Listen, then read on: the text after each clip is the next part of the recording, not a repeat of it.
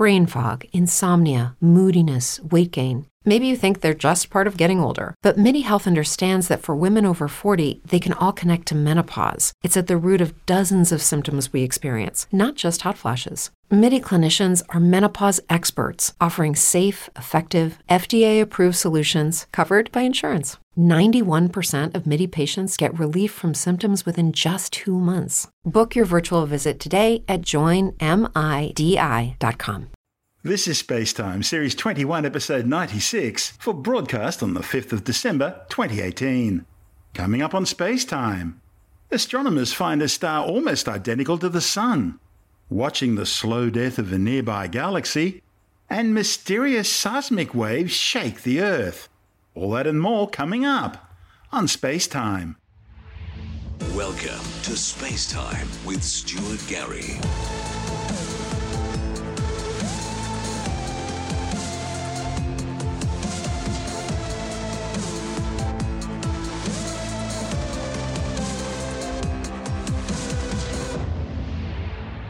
Astronomers have discovered a nearby star which is almost a perfect match for our Sun, suggesting the two could be stellar siblings. Details of the star, named HD 186302, are reported in the journal Astronomy and Astrophysics. The study's lead author, Vedant Adebakyan, from the Portuguese Institute of Astrophysics and Space Sciences, says since there isn't much information about the Sun's past, studying stars similar to the Sun will help astronomers better understand where in the galaxy and under what conditions our Sun was formed. The Sun wasn't born in isolation. 4.6 billion years ago, together with hundreds, maybe even thousands of stellar siblings, the Sun was formed during the collapse of molecular gas and dust cloud. There's good evidence to suggest that this molecular cloud collapsed under its own gravitational force after being hit by shock waves from a nearby supernova event. A classic case of life from death. As time went by, the stars in the solar cluster disbanded and scattered throughout the galaxy, making it very difficult to find them. To try and track down some of the Sun's siblings, the authors used data from the Côte d'Azur Observatory's Ombre Galactic Archaeology project, together with data from the European Space Agency's Gaia mission and observations from the European Southern Observatory, giving them a sample of spectra from some 230,000 Sun-like stars. Their aim was to go through this data, looking for stars with the same chemical composition as the Sun. That same chemical composition would mean the star may have been formed in the same molecular gas and dust cloud as the Sun. Eventually, a single solar sibling was found, HD 186302, a star in the southern constellation of Pavo, only 184 light-years away. As well as being the same age and composition as the Sun, HD 186302 is also a spectral type G3 yellow dwarf star, very similar to the Sun. If it really is one of the Sun's siblings, any planetary system around HD 186302 would also be a good place to search for life, as life originating on one planet orbiting a star in the Sun's stellar nursery could easily have been transferred to another planet through asteroid impact, the impact ejector being thrown into space and any life transferred via panspermia. Adebakyan is cautiously excited about this possibility, saying there are some theoretical calculations showing that there's a non-negligible possibility that life spread from Earth to other planets or exoplanetary systems during a period known as the Late Heavy Bombardment, some 3.9 billion years ago. He says if HD 186302 has a terrestrial planet in its habitable zone, it could well have been contaminated by seeds of life spread from Earth.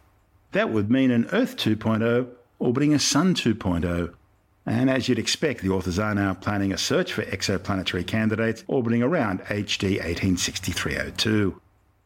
This new solar sibling discovery is a far better match for the Sun than the previous nearest match, HD 162826. That was discovered back in 2014 and covered on Spacetime's predecessor program, Star Stuff. HD 162826 is a spectral type F yellow dwarf star, about 15% more massive, 500 Kelvin hotter, and about 100 million years younger than the Sun, with a 3% higher metallicity. The star is located in the constellation Hercules, about 110 light-years away, and can be seen with a small backyard telescope near the star Vega. I'm Stuart Gary. You're listening to Spacetime.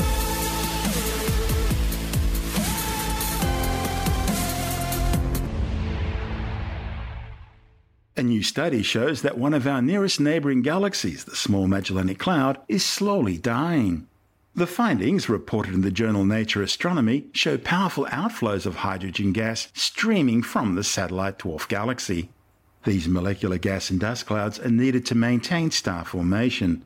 And without this supply, the galaxy is gradually losing its ability to form new stars. Astronomers made the discovery while examining the galaxy in the finest detail ever, using the CSIRO Square Kilometre Array Pathfinder Telescope ASCAP in outback Western Australia.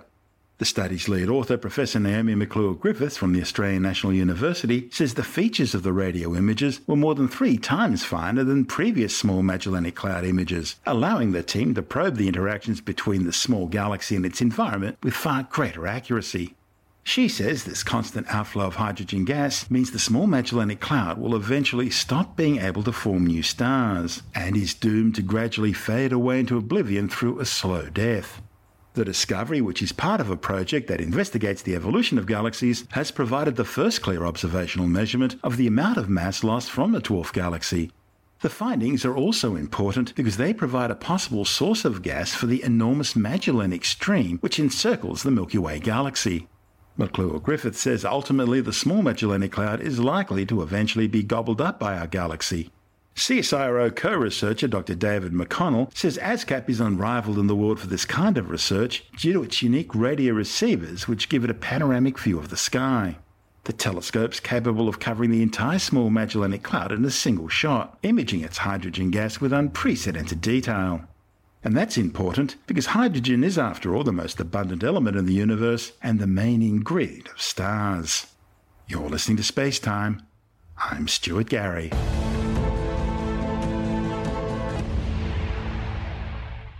Engineers in Melbourne have developed a 3D printed Aerospike rocket engine. The unique Aerospike design turns the traditional rocket engine shape inside out. The engine, produced by teams at Monash University, follows earlier research on developing the world's first 3D printed jet engine. That work led to Monash spin-out company Amaero winning contracts with major aerospace companies globally. As a follow-on, Monash researchers have now developed the 3D printed Aerospike rocket engine also with Amaero. The engine was developed, printed and test-fired in just 4 months. Monash engineers then created a new venture, NextAero, to further develop the Aerospike technology. Amaero engineer Martin Jerg says the Aerospike maintains great efficiency, but it's very hard to build using traditional technology. He says using additive manufacturing, that is 3D printing, allows the creation and testing of complex designs like the Aerospike. Ideas can be printed, tested, tweaked and then reprinted in several days, rather than taking several months using conventional manufacturing techniques. The team are able to focus on features that boost the engine's performance, including the nozzle geometry and the embedded cooling network. These are normally balanced against the need to consider how to manufacture such a complex piece of equipment.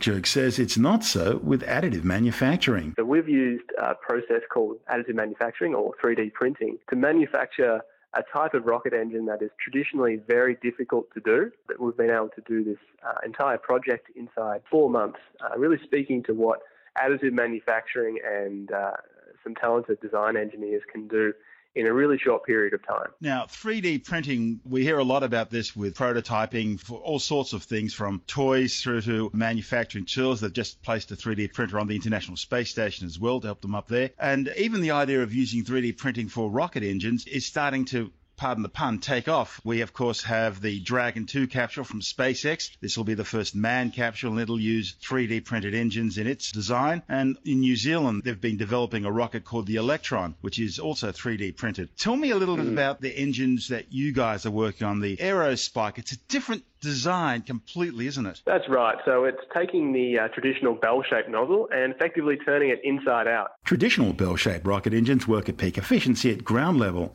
But as they climb, the flame spreads out, reducing thrust. That's because the bell needs to change shape as the launch vehicle increases in altitude in order to maintain peak thrust. The problem's usually solved by using a different shaped bell, known as a vacuum engine, on a second upper stage. NextAero project lead Graham Bell says that's where the Aerospike design comes into its own. With a traditional rocket engine, normally we can only see that bell nozzle at the bottom. we don't see the convergent and combustion chamber at the top. And these are normally wrapped in all sorts of complicated machinery like turbo pumps and hoses and control valves and all that sort of stuff. That's a traditional rocket engine. Traditional rocket engines are some ways quite simple in that they just have a particular geometry and sort of a nozzle shape to them. A drawback comes from using a traditional nozzle in that as a rocket ascends, as it travels through the atmosphere, going from sea level pressure all the way up to a vacuum in space, the outside atmospheric pressure is actually changing and it's going down. As we have the divergent section, so that expanding bell nozzle that you see at the bottom of a traditional rocket, as we have that section, the gas is being expanded because the area is getting larger. And the idea is that you want that gas to be at exactly the right pressure as the same as the atmosphere. Now, obviously, with a conventional rocket motor, that is just this normal bell shape, it can only expand the gas all the way to one diameter. It's a fixed shape. And so that means that at some altitudes, the conventional bell nozzle is actually less efficient. And you can see if you quickly Google a picture of the Saturn V rocket, you can see some pretty dramatic examples of when it's taking off at sea level, the plume is nice and straight. But when it's at high altitude, you can actually see that it really expands out, even much larger than the launch vehicle length itself. That expanding out process actually wastes a lot of thrust. And so the engine that we've designed is this special rocket nozzle design called an aerospike. Now, it's not the only engine design that can overcome this altitude problem, but it's one of them. The aerospike engine is special that it doesn't have a divergent section. Instead, what we have is the divergent section is now turned effectively inside out and pushed back inside the engine. And what's happening here is basically you have a convergent section of a rocket nozzle, that's still there. You have the throat, that's still there. But what happens is now is that spike extends out a little bit further past that throat section, and the gas now pushes against one side on the spike, and the other side it's able to expand to the perfect diameter every time. So that means that the aerospike rocket nozzle, the one that we've made, is an altitude compensating nozzle, and it's most efficient effectively all the way through its flight envelope in terms of pressure. And this saves on fuel. It's a complicated answer to give you the full technical brunt of it. It is approximately about 10% more efficient, and that's just from the design problem. So the conventional versus with a fixed geometry versus the aerospike with its sort of virtual changing geometry. So you get about 10% thrust increase just at those non-optimized pressures. You do unfortunately get some complications. So as you're flying through the atmosphere, you're not only battling the pressure change, but you're also battling the velocity change, the change in how dense the air is as well, and all these sort of things all combine together, and actually you get this interesting wake structure behind the aerospike nozzle, which complicates the answer of is it more thrust efficient, is it not? The general goal of this additively manufactured rocket engine is basically to show what we can do with the additive manufacturing process. It's to do these really complicated rocket designs. It's to show that we can use additive manufacturing in high pressure, high temperature environments. Tell me about the development side of it now. We looked at a number of different designs, and the aerospike kept coming up. It's a slightly more efficient rocket engine. You get all of the complexity that comes with an aerospike rocket motor. Well, that's basically built into the additive manufacturing process. All that complex geometry, all those complex shapes and material properties, they essentially come for free. From there, we develop the designs. We work in a team of 6, so we're 6 design engineers and the additive manufacturing guys at Amero, because we had such a short amount of time, and part of the project goal was to show how quickly we would come up with new designs and actually make them. We had to work really quickly. So we worked with basically writing some design codes. So, for example, how does the fuel system work? How does the aerodynamics of the engine work? How does the stress analysis work? How does the cooling work? All these sort of things. We wrote a preliminary design, a concept design, and a critical design. We wrote all these design codes. From there, we then wrote a larger framework, sort of like this toolbox that we could basically join all those codes together. And from that, we then had a rocket designing tool for this aerospike rocket motor. And that enabled us to basically iterate through all the different design changes, which you can imagine sort of are like a tree. The complexity sort of just suddenly really ramps up very quickly. So with this tool, we're able to iterate on our design. From there, we then developed a CAD model and worked with the additive manufacturing guys. We were working on actually building a test rig, supplying the fuel, getting all the propellants necessary, all that sort of stuff. And then from there, we went into about maybe a month and a half of testing, where we just worked our way up from small burns all the way up to the full power stuff. We're using methane, which is a particularly popular fuel at the moment. I guess that comes from it's a very lightweight fuel, so low molecular weight, and that increases your thrust coefficient, which is kind of complicated to explain in a rocket engine, but you want a low molecular weight fuel, which methane is quite light, it's only 16. And I think methane's also a pretty popular fuel in that it's quite a simple atom. I mean, it's just carbon and hydrogen, and that's something that I guess SpaceX and a few other those sort of extraterrestrial companies are looking at making on Mars. And this is Space Time. I'm Stuart Gary.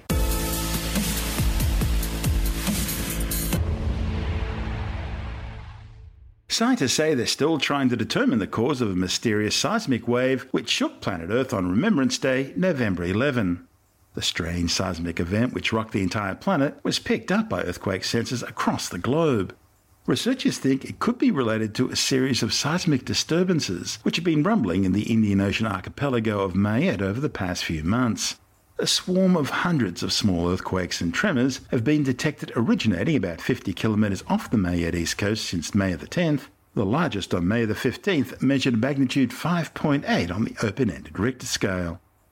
The French-governed island archipelago is located about halfway between Africa and Madagascar and has a culture closely related to that of the neighbouring Comoros Islands.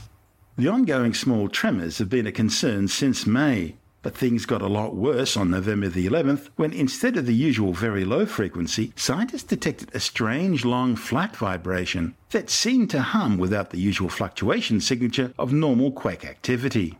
In other words, no primary or P waves and no secondary or S waves were detected. The mysterious wave repeated about every 17 seconds for about 20 minutes. Geologists are baffled. They've never seen anything like this before. For the moment, their best guess is some sort of major volcanic activity, possibly linked to some sort of a huge magma movement under the Indian Ocean. While Mayet itself was created by volcanic activity, it's been dormant for over 4,000 years. Interestingly, the latest GPS readings indicate that since the earthquake swarm began in May, the island has moved approximately 60 millimetres to the east and 30 millimetres to the south, possibly due to the emptying of a nearby magma reservoir. I'm Stuart Gary. This is Space Time.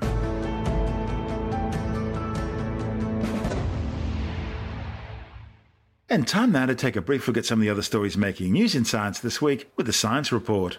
Well, you may shudder to think of what you were like as a teen, but if you had a tidy room and were mature for your years, you may well be thankful today, according to a new study which has found a link between teenage personality traits and the risk of death 50 years later. The study, reported in the Journal of Epidemiology and Community Health, found that teenagers who scored higher on personality tests for energy, empathy, calmness, tidiness, intellectual curiosity, and maturity, and lower for impulsiveness, also had a lower risk of dying from any cause over the next 50 years. While this observational study can't establish cause and effect, researchers say it may be possible that personality can impact who takes up unhealthy behaviours. Archaeologists have discovered a rare tiny biblical stone weight inscribed in ancient Hebrew at a dig site at the foundations of Jerusalem's western wall. Only a handful of similar stone Becker weights, as they're called, have so far been unearthed in Jerusalem. Scientists say the Becker was a first temple period weight measure used by Jewish pilgrims contributing towards the maintenance costs of King Solomon's temple before ascending the Temple Mount. And some 2,500 years ago, the first coins bearing Hebrew script were inscribed with the word Becker. A new study has confirmed that in addition to erectile dysfunction and man boobs, guys who use androgenic anabolic steroids like testosterone also face a higher risk of early death and more hospital admissions. A report in the Journal of Internal Medicine compared 545 men who used steroids to 5,450 men who didn't. After just 7.4 years, steroid users were found to have a 3 times higher risk of death compared to non-steroid users. The prevalence of hospital visits, acne, man boobs, and erectile dysfunction were also significantly higher. No wonder they suffer from roid rage. A new study has found that Twitter bots play an enormous role in spreading misinformation. A report in the journal Nature Communications, looking at the 2016 US presidential election campaign, examined 14 million messages and 400,000 articles shared on Twitter, finding that automated bots spread a third of the articles with the lowest credibility scores. They also found that bots were key to promoting low credibility stories just before they went viral. Researchers say slashing the number of software-controlled social bots could limit the spread of misinformation online. Deutsche Telekom has announced that its 5G network rollout is already over 80% ready, and it expects to have 99% coverage by 2025. 2019 is now also set to be the seminal year for the mobile telecommunications industry, with 5G smartphones set to reach the market. In fact, market watchers are now estimating that investment in 5G will reach $26 billion by 2022. Meanwhile, Telstra has announced that Ericsson will be its key 5G technology partner as the Australian 5G network expands beyond its current test phase. With the details, we're joined by Alex Zaharov-Reut from IT Wire. Telstra and Ericsson have been partners for decades, for a long, long time. People like Nokia often work with, Optus and Vodafone. We also have Huawei, which has been banned from the 5G network in Australia. That's long worked with Vodafone. But Ericsson has been one of the global telco players for decades now, and Telstra has been its key partner in Australia. Now, there are supposedly 50 already 5G-enabled sites in Australia. I mean, already, I remember writing an article a year or two ago about how Ericsson's 4G sites were able to be upgraded quite easily to 5G. You just have to pay, I guess you had to pay Ericsson money, so they would give you the new equipment. And the problem there was that the equipment was still being sort of ratified. It's meant to have been towards the end of 2018 that this standard was going to be ratified. Now, the problem is we won't see phones until really 2019 and 2020. And the 2020s are the real time when we're going to see widespread 5G rollouts. But Telstra has always been at the forefront. They were right off the mark, quick to bring 3G to market, quick to bring 4G to market, then quick to bring something called 4GX, which was a faster version of 4G. And, Telstra's been doing a lot of testing of 5G at its innovation center on the Gold Coast, supported by Ericsson. And Ericsson's been working with telcos around the world to push this 5G standard forward. So, look, Australia is going to be at the forefront of 5G, but already you've got places in the US that supposedly have, forms of 5G, and there's other parts in the world, in the Middle East and Europe and elsewhere, that are also doing a lot of work on 5G. So the 2020s will be all about 5G, and I guess by mid-2025, we're going to start talking about 6G, and the whole thing will start again. And that report by Alex Zaharov-Reut from IT Wire. You're listening to Space Time. I'm Stuart Gary, and that's the show for now. You can subscribe and download Space Time as a free twice-weekly podcast through Apple Podcast iTunes, Stitcher, Bytes.com, Pocket Casts, SoundCloud, YouTube, Audio Boom, from spacetimewithstuartgary.com, or from your favourite podcast download provider. Spacetime's also broadcast coast to coast across the United States on Science 360 Radio by the National Science Foundation in Washington, D.C., and available around the world on TuneIn Radio. If you want more Spacetime, check out our blog where you'll find all the stuff we couldn't fit in the show, as well as loads of images, news stories, videos, and things on the web I find interesting or amusing. Just go to spacetimewithstuartgary.tumblr.com. That's all one word and in lowercase, and that's Tumblr without the E. You can also follow us on Twitter through @StuartGary, at Spacetime with Stuart Gary on Instagram, and on Facebook, just go to www.facebook.com/Spacetime with Stuart Gary. Spacetime is brought to you in collaboration with Australian Sky and Telescope magazine, your window on the universe. You've been listening to Spacetime with Stuart Gary. This has been another quality podcast production from Bytes.com.